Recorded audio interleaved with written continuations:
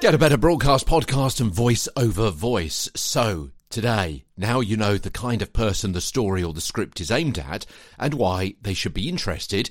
In a moment, we'll consider the desired response of that audience. But first of all, let's spend a short time today thinking of where that audience is when they're listening to you, because that too will help to direct your voice appropriately and emotionally. Now, for instance, won't you naturally change your voice if you're talking on a video that'll be to a room full of people as opposed to one person listening on headphones? Won't you change your style if you're a presenter of a Saturday night radio show or a late night bedtime show? Or if your commercial is for an in-store supermarket read or a commercial that's for a podcast? People listening in different situations.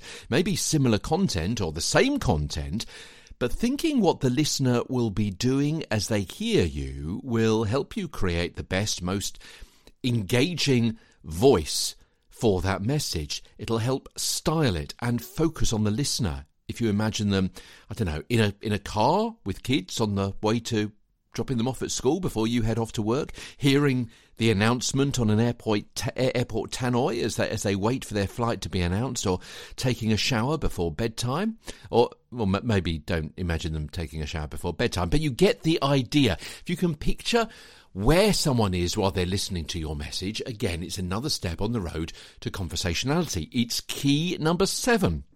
It's a small and perhaps subtle change, but even if it makes an incremental difference to your style, then it's one that will benefit your connection with the listener as you become step by step more conversational. Yeah, it's key number 7 in our Keys to Conversationality on Get a Better Broadcast podcast and voice over voice. Tomorrow, it won't surprise you to hear, it's key 8. Know what the desired response is of the audience you're targeting. From London, I'm Peter Stewart.